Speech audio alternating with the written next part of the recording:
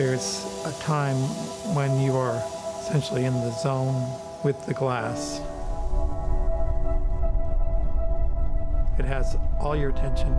It's almost like a meditative practice. If you're distracted for a second, the whole thing can collapse. And you start over. I like being in that zone. My name is Jim Breen. I've been at Berkeley 16 years. I make custom glass apparatus for the researchers to use for their experiments. I don't make off-the-shelf test tubes and beakers and pedestrian glassware.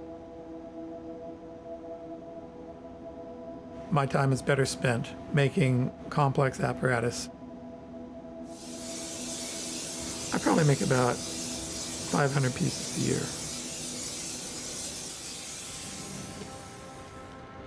I started working with glass in high school doing stained glass windows. And that's pretty much all I needed. And I decided that I would find a way to do it for a living. Some of my ancestors from my dad's side of the family back in the 1800s were glass blowers.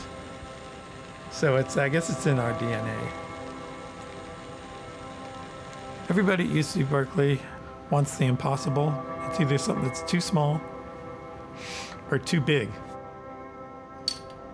I never say no. I always figure out a way to make what the researcher needs to have. And it's up to me to extract out of their imagination something that I can make. A lot of the research groups here are doing environmental research. Our lab is interested in reconstructing how temperatures varied through time. We're taking molecules from trees to understand the climate in which the trees were growing in the past. Reconstructing climates in the past, which helps us understand what climate will look like going forward. When I arrived at Berkeley, one of the first things I did is go and meet with Jim. I knew that I had to have a vacuum line designed and built and made custom. You can't get these things off the shelf. Daniel and Jim have put together a lab that is so good and so flexible for doing exactly what we need to be doing. You rely on having people who support the work being done here that are true experts in their trade and in their craft. And they are critical to allowing us not only to do what we want to do, but helping us get there. It's very gratifying that I'm able to help them along the path that they're on. The kids these days, well, they're going to save the world.